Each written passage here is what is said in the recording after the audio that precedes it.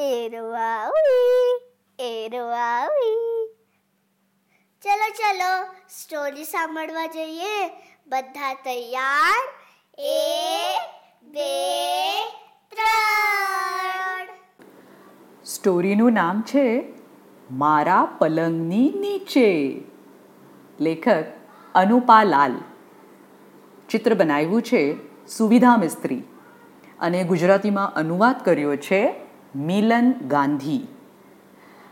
આ community story પ્રથમ books પબ્લિકેશન્સનું છે. મારી આંખો ખુલી.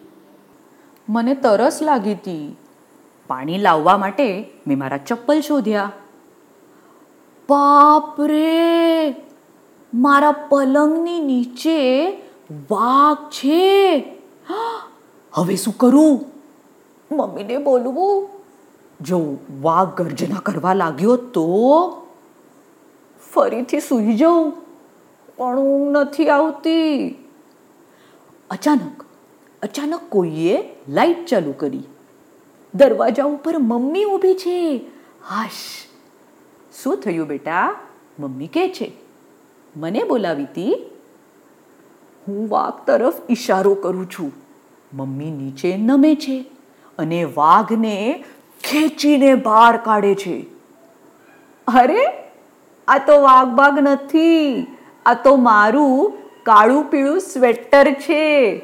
હઈ, આના બટન વાઘની આંખોની જેમ ચમકે છે. હું તો એમ જ ડરી ગયો. મમ્મી મને હવે પાણી પીવડાવે છે. હવે હું સૂઈ જઈશ. જંગલમાં સાચા વાઘના સપના જે જોવાના છે. સ્ટોરી ખતમ. મને હજી એક સાંભળવી છે અને પછી હજી એક. અચ્છા. તમારે બી હજી સ્ટોરી સાંભળવી છે ને? તો ચલો મારી સાથે www.booksthatspeak.com પર. એરવાવી એરવાવી.